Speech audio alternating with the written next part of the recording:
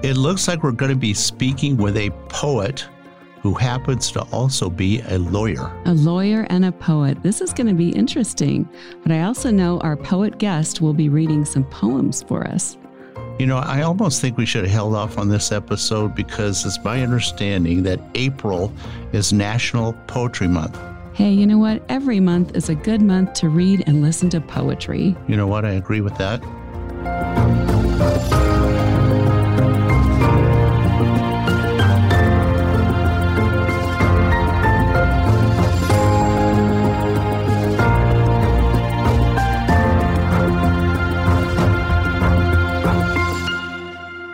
Hi, everyone. Hope you've been having a wonderfully creative week. I'm Rod Jones, and we celebrate what people love to do creatively by giving them a voice so you can learn from their experiences in life, and we learn too. And I'm Angie Jones. Welcome to Thought Row Podcast. We invite you to subscribe wherever you listen, and we focus on sharing with everyone how they can think, be, and live more creatively with their own passions. Absolutely. So, Angie, share with our listeners who our guest is going to be. Well, today's guest is Karen Poppe, a poet and an attorney, and I'm excited to hear that we're going to have some poetry readings today. You know, every time we have poetry readings, they seem to be a real hit with our listeners. Yeah, they do. And you know what? I like them too.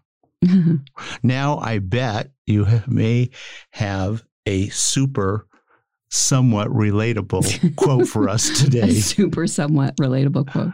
Well, hopefully it's going to be relatable. They always are. Okay, this quote is, "We write to taste life twice, in the moment and in retrospection," and that is by Anais Nin. I really like that quote. You know, I'm really not familiar with her, but I know you are. She's one of my favorites. I love her. Yeah, you mentioned her quite a bit, and I'm glad you shared this quote. It's a great quote. You know, I suppose you can almost relate to that quote to anything you write. Well, you can do it for poetry, for songs, for stories, or anything really. And just in life in general, I feel like that's entirely true, don't you? Well, I think a lot of people journal right now. Mm-hmm. And so by journaling, you're kind of reliving the experiences that you've been having. That's so true. I mean, I try to journal, and I'm not incredibly good at doing that. I forget to journal. Well, I have one of our own journal books, and I don't use it as much as I should. You actually do pretty good, not like me. Well, over the course of our podcast, we've had several guests that were writers, and I want to ask you this question. What do you think is the one thing they all had in common, Angie? From your perspective, of course. Well, you know, that's an interesting question. To me, they all seem to be very open when they came to sharing their journey in life. Don't you think? Yeah, and they're very, if I use the word candid, they shared their journey, but a lot of intimate details about how they became creative, how they grew up, where they lived. A lot of in-depth, but it also, you could appreciate the trials and tribulations they went through to become the creative talents that also they are. Also very genuine. Very genuine, yeah. That's a great word. Well, speaking of life's journeys, let's bring on our guest, Karen Poppe. Karen, welcome to the Thought Row Podcast. We're really excited to hear about your journey living a creative life. Hi, Karen. As everyone knows, we celebrate what people love to do creatively, and we're so happy to have you with us today. Thank you both so much, Rod and Angie, for having me here today. It's good to be with you. Well, we're excited to have a poet on the podcast. Not too often we have that. But, you know, before we get started with the interview, we always like to ask our guests what they had for breakfast. So what did you have? I had English breakfast tea with oat milk. I usually don't have a traditional breakfast-like food, but I always do start my morning with tea. And this morning I started with tea in a Golden Girls mug. It says on it, "Stay golden, girl," which is kind of a funny thing because, well, I'm non-binary, and so it's just a kind of tongue-in-cheek play on gender. Also, it's in honor of Betty White, who recently passed away, and all the wonderful Golden Girls shows that we have. Oh, Yeah, yes. sure. They're That's a fabulous. wonderful way to start your day. It's a show. Definitely.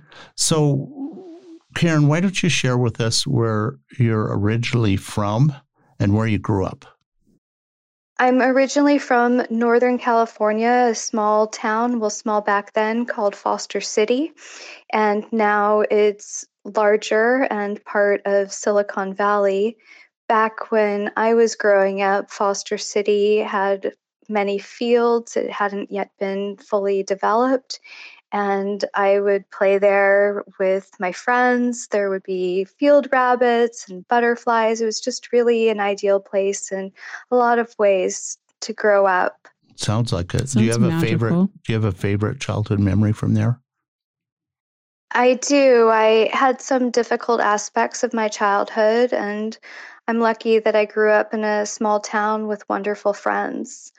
My favorite memory is playing on my cul-de-sac with my good friends who lived next to me, next door, Mm-hmm. and a few doors down.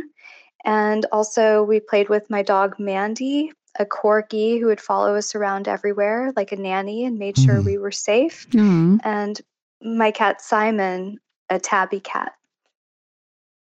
That sounds really Yeah, lovely. sweet memories. I Yeah. mean, And you were playing outside, which unfortunately a lot of kids don't do that oh, anymore. that's true. But you were lucky to have that childhood. It also, when we originally had our chat with you, you had discussed the fact that you're an attorney.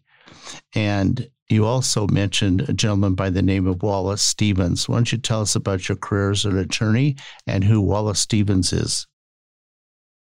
Sure. I'm a senior staff attorney with the Hartford Insurance. My views on this podcast, of course, are not necessarily the views of the Hartford, they're my own.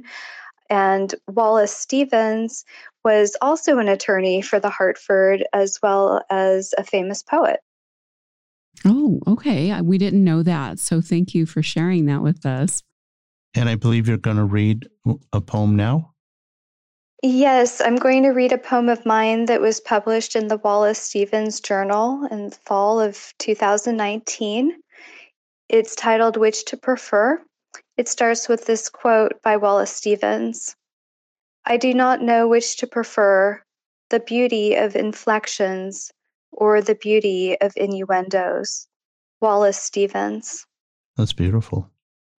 Here's my poem. The best is not after or inflection. It is the hum of winter, almost still in its vibration. An iron dark kettle perched on a fiery branch, flung full of sun. From black feathers, red radiation, midair meditation, before the steam has sung. Well, That was beautiful. that's quite beautiful. Thank you for sharing that with us today. And I'm sure that Wallace Stevens would have greatly appreciated that also. Definitely. Thank you.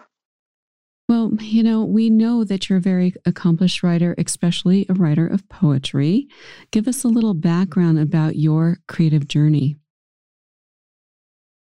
Well, I started writing before I could actually write, before I knew how.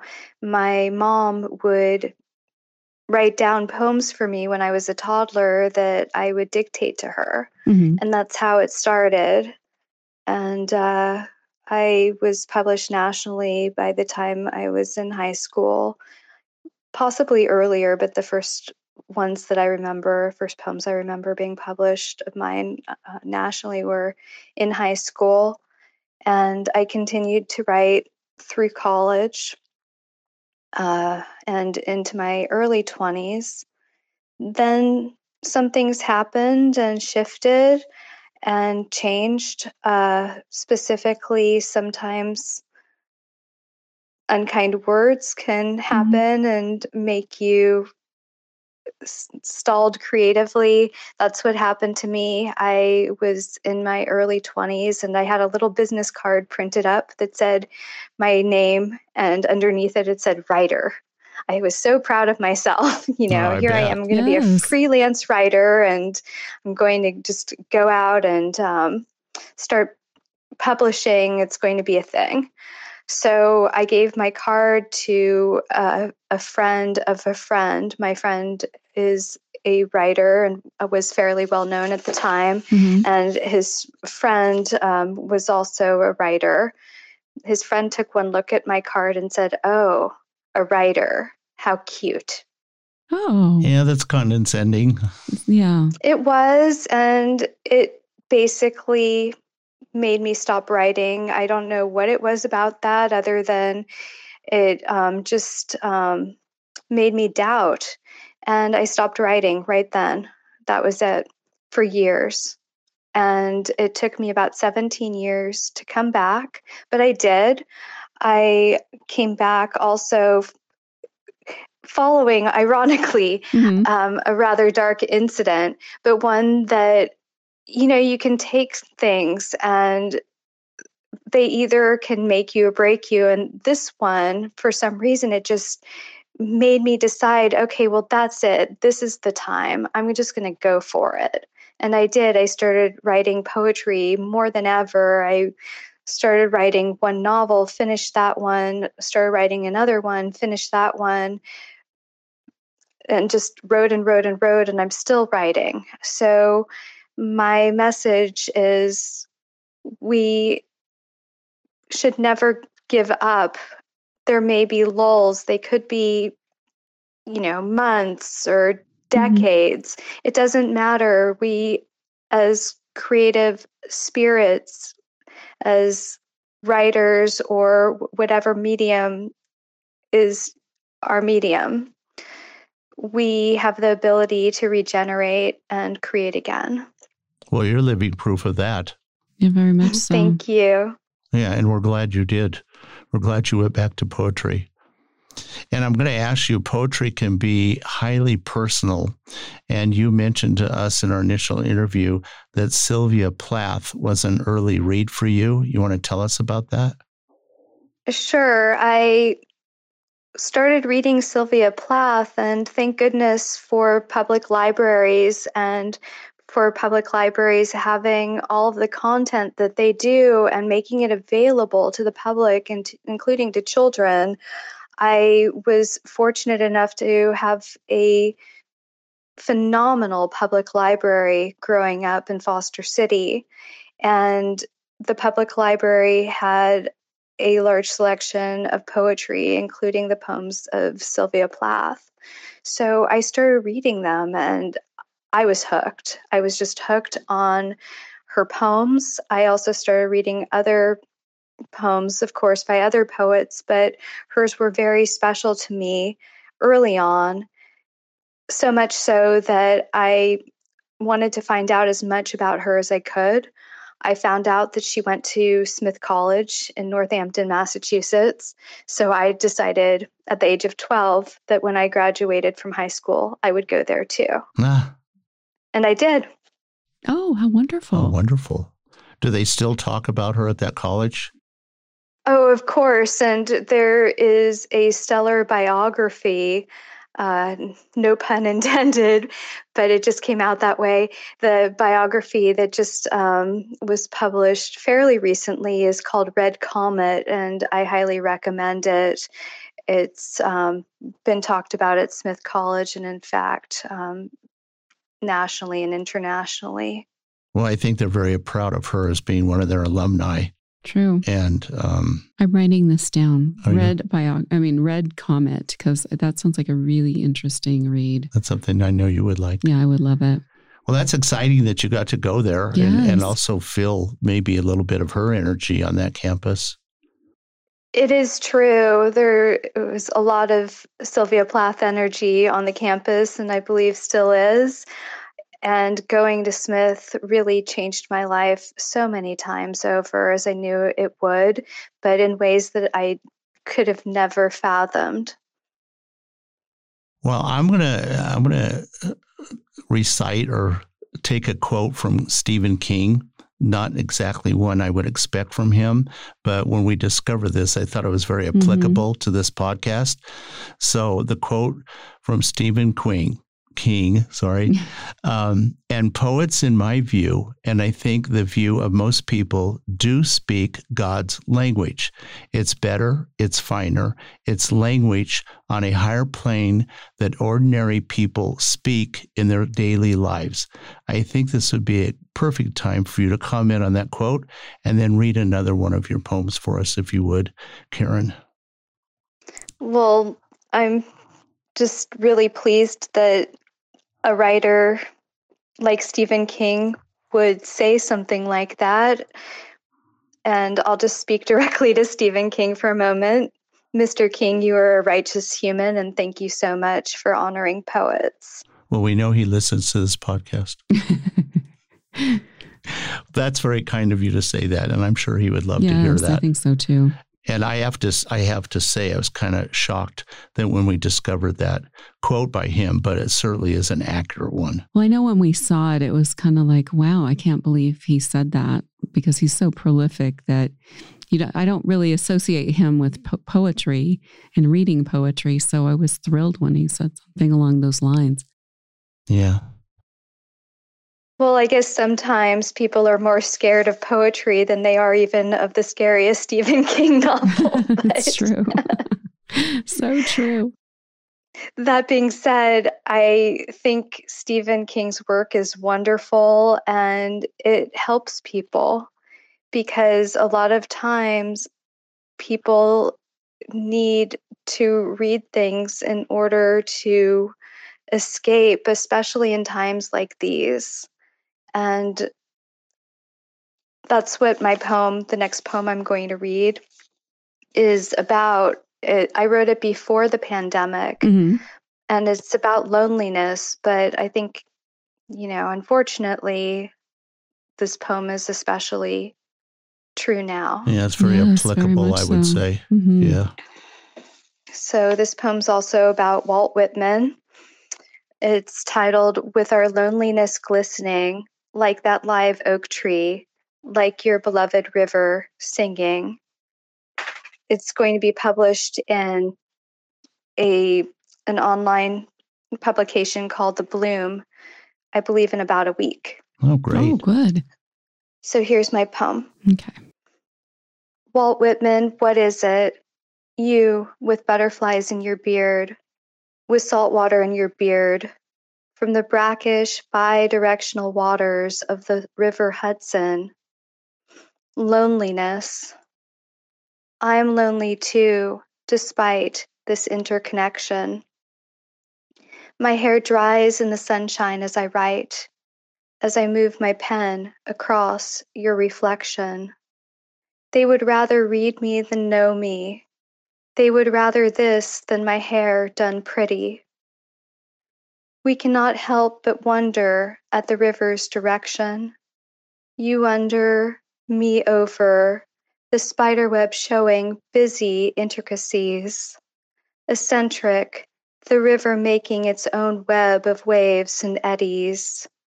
We flow, there is so much to know between you and me.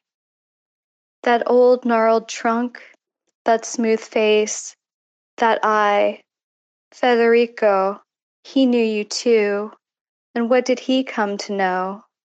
Afloat in that jasmine-scented boat to eternity. What is there to see? I'll wait here some more. I'm not ready for those shimmering waves, however heavenly. Like you, I am lonely. I've said this before. I under a tree on shore. As a child, I picked blades of grass, watched the ants in single file do their soldiers' work, wished them no injury. Now I cross back to your time, soldiers, young men and boys, our nation at civil war, startled and trenched. Division is lonely. You were a friend, a nurse, a confidant. the bedpan glinting like a fish, cool cloth to wipe down brow and remaining limbs. What war does to us, peace, even more alone. Then we sit in the trees' uneven shade and wonder why. My hair's all dry with salt and sun. The shade can't cover me. Trees' assortment of shadows bewilders me. It alone and I lonely, inadequate in its inadequate shade. A blue sky free from cloud is no less lonely. We have all lived under the same shade, the same sky. That is why we can call on each other to say, "Hey, you there, are you lonely like me?" Even when joyous, reunited with a friend, a lover, we know the answer, dear Walt. New York or Louisiana, or here, I'll admit it, in California. So that's my poem about loneliness. That's quite a poem with so many facets to it. Yeah. There's a lot to digest there. There is, and so many pictures. Many people don't know that Walt Whitman was a nurse during the Civil War. I didn't know that, and I've read a lot about him. That's interesting. I didn't know that. Go ahead, Angie. Very interesting. Well, I know that you've written not only poetry, but novels. And I believe one is about a long-distance swimmer. Share with us your book writing experiences and what you hope to achieve with them in the future.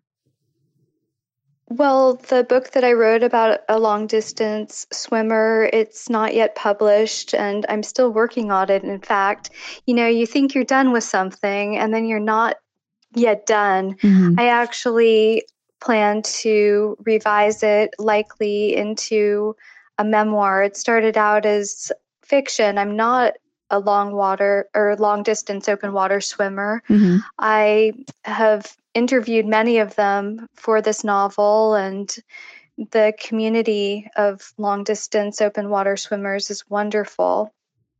I owe them a lot. What I guess my main takeaway from this experience is the message of my main character, who was or is in the novel a swimmer. Mm-hmm. Her message is go and keep going. In long distance swimming, you do need to do that. Yeah, right? You need to keep going. Well, and that's what a novel is too. It's the long form, it's the long distance swim, as opposed to poetry, which I guess some poetry can be long, but much of it is shorter. So it's the difference between what I do as an athlete. I'm traditionally more of a runner who runs short distance. I sprint. And someone who does longer distance runs or a marathon or a long distance swim. Mm-hmm. So that's the difference there too. And it taught me so much, and it's still teaching me. Well, when you write a novel, you have the luxury of more time to explain your thoughts and your ideas. I guess when you write a piece of poetry, you have to be fairly succinct and convey a lot of information in fewer words. Poetry to me is very impressive, very impressive. Thank you. Yes, it's really about boiling down the ideas as much as you can in poetry. Although there are longer poems, there are the epic poems, and you have, I guess, more ability in those to expand upon ideas. Yeah. I want to ask you this. Every successful creative person tries to be original and authentic, but there are times when we all have some self-doubt. I know I have. How do you manage to get through those times, Karen? Well, I think that with originality, I don't necessarily go for that myself. If it ends up there, it's because I stand on the shoulders of those before me, and everything comes from somewhere. You can hope that what you create will have value and will touch people. And that's basically the goal for me. Well, I think you're living up to that. Absolutely, you are. What would be the one thing that you would tell people that want to live a more creative life? Well, I think the message of my character in the novel, go and keep going. Okay. Also, that community is very important. It's harder now than ever in some ways to feel a sense of community, but we do have other ways. We have these wonderful technologies that can bring us together from all over the world. Mm-hmm. And I've really appreciated that during this time. Well, it certainly has been beneficial doing a podcast because people all over the world have the opportunity to listen to podcasts, whether it's ours or others. There's a lot of good content in good podcasts. Right, and feel connected to one another still and not feel isolated. I have to ask you this question about a dog named Kitty. Why is this dog so special in your life, Karen? Well, Kitty is a wonderful, wonderful being. She came to me from Taiwan, which I wasn't expecting. I thought she was in San Francisco. I have a son who desperately wanted a cat, but for various reasons at that time, we couldn't have a cat. And I started to look for a rescue dog on a website. The website had a dog named Kitty. So I just jokingly said to my son, well, you can't have a cat right now, but how about a dog named Kitty? And I thought that he would basically hate me at that point. No. But instead he looked at her smiling little face and he said, yes, I would love to have Kitty. Aww. And so I called the rescue and I said, okay, we're ready to come visit Kitty in San Francisco. She knows I'm talking about her right now. She came over for pets just now. So anyway, we were told, no, she's not in San Francisco. She's actually in Taiwan, and she'll have to be flown on Air China to the San Francisco International Airport where you can pick her up. Wow. And it really was for all of us, especially Kitty. And she came with her brother and sister who were adopted by other families. Mm-hmm. They had been rescued in Taiwan during a typhoon. I know you are having some inclement weather over there. Yes. But this was, I think, really something. It was storming, a typhoon.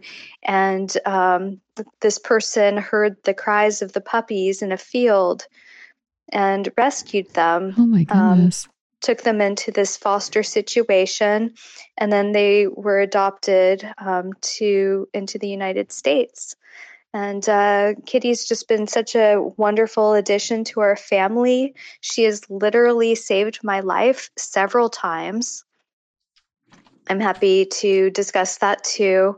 She's just a wonderful, wonderful dog.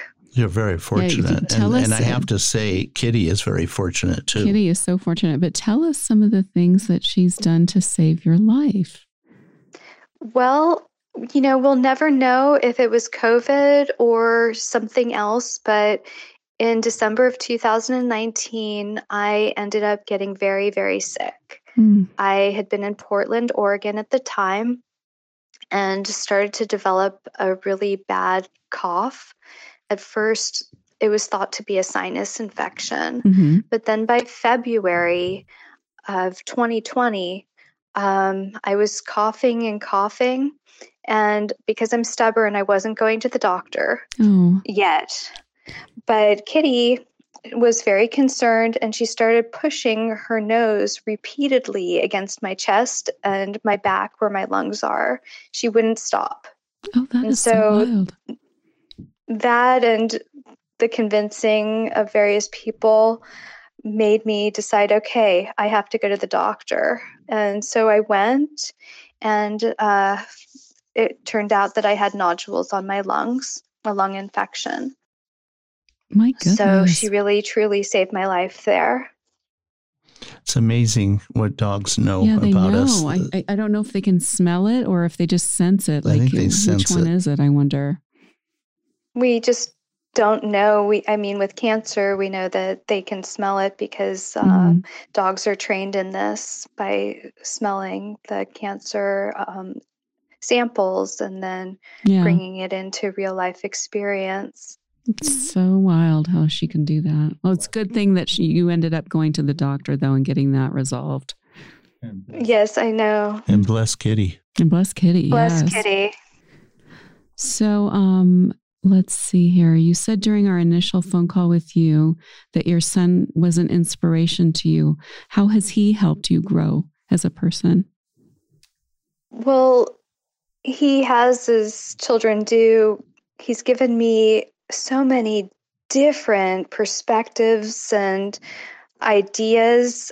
He has inspired some of my poems. He is just a phenomenal human being. All being said, I really admire him. He is a natural born leader and a friend to all.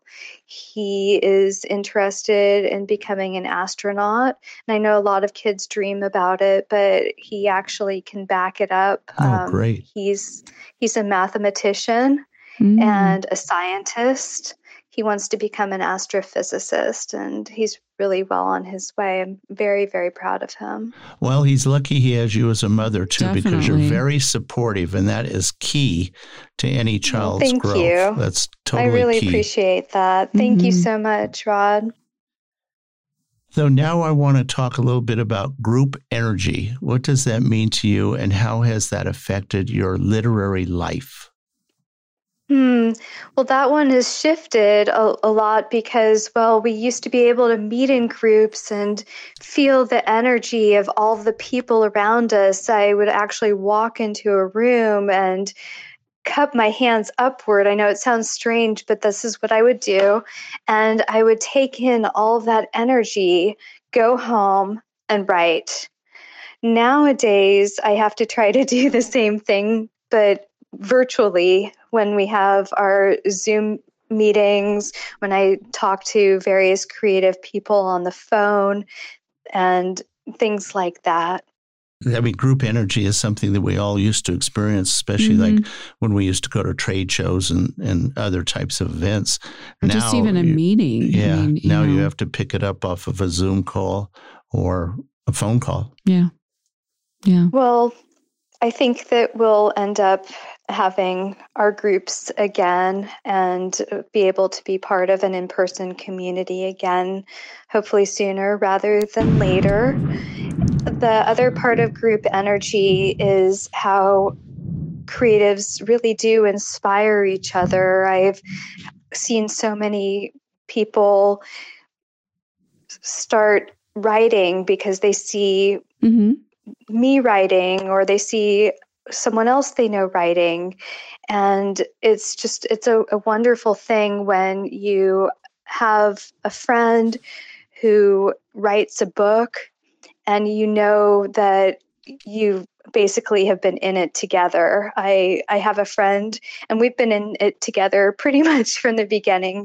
She's 1 year older than I am. We grew up on the cul-de-sac in Foster City. Her name is Julie Weiss, and she's another lesbian writer and lives in Spain with her wife and kids.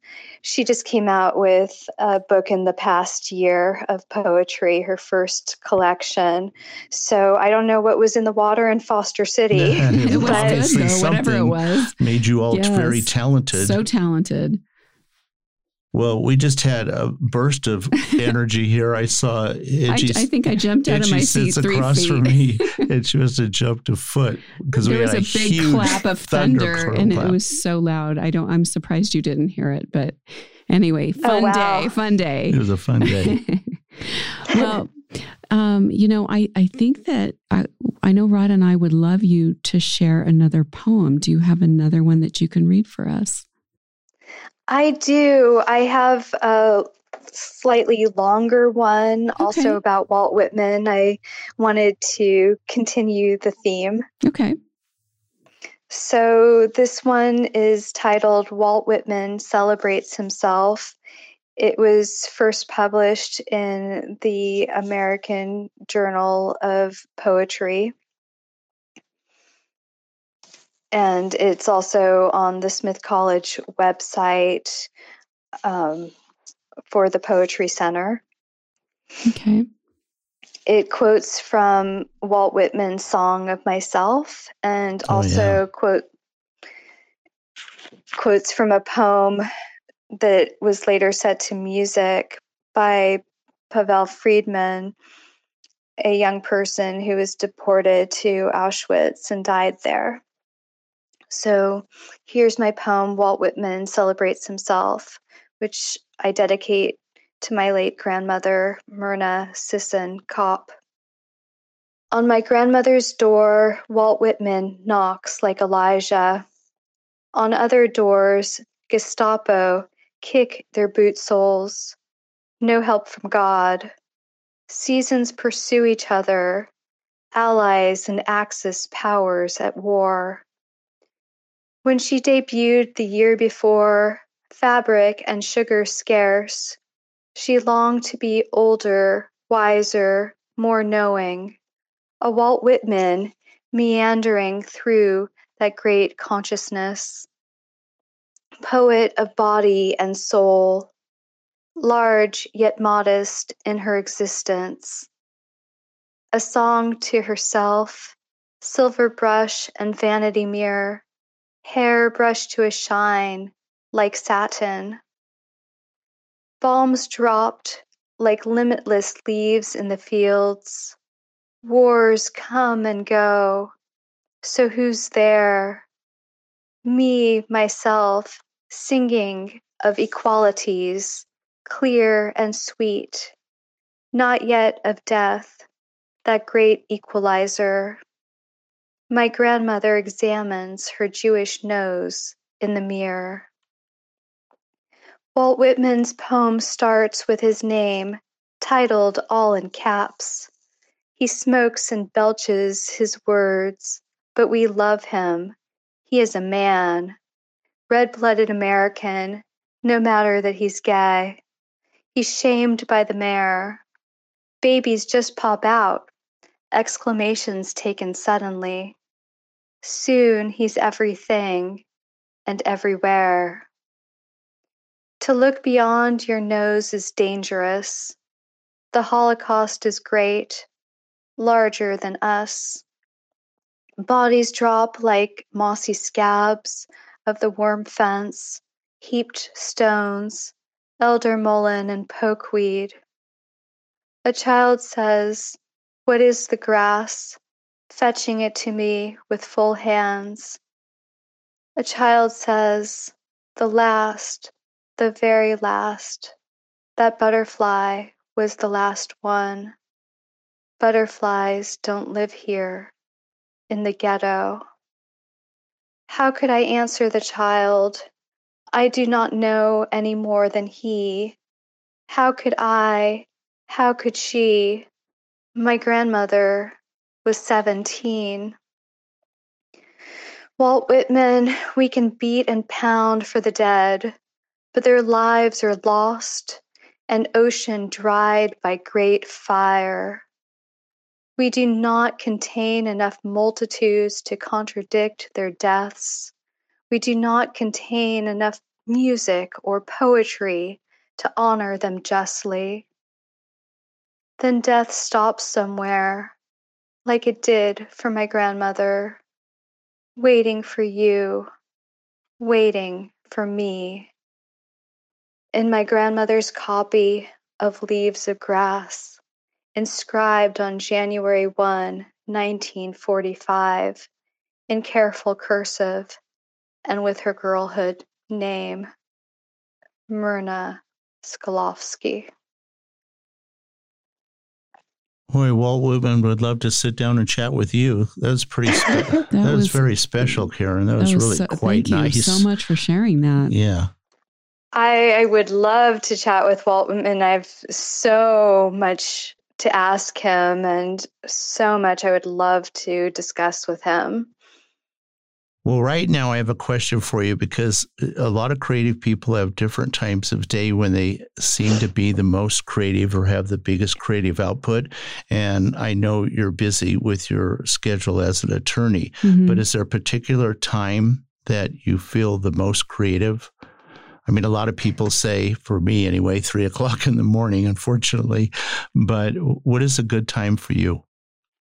Well, I try to sit down and write my pages between around 9 or 9:30 p.m. and midnight, or sometimes 1 or 2, depending on when I'm done with them.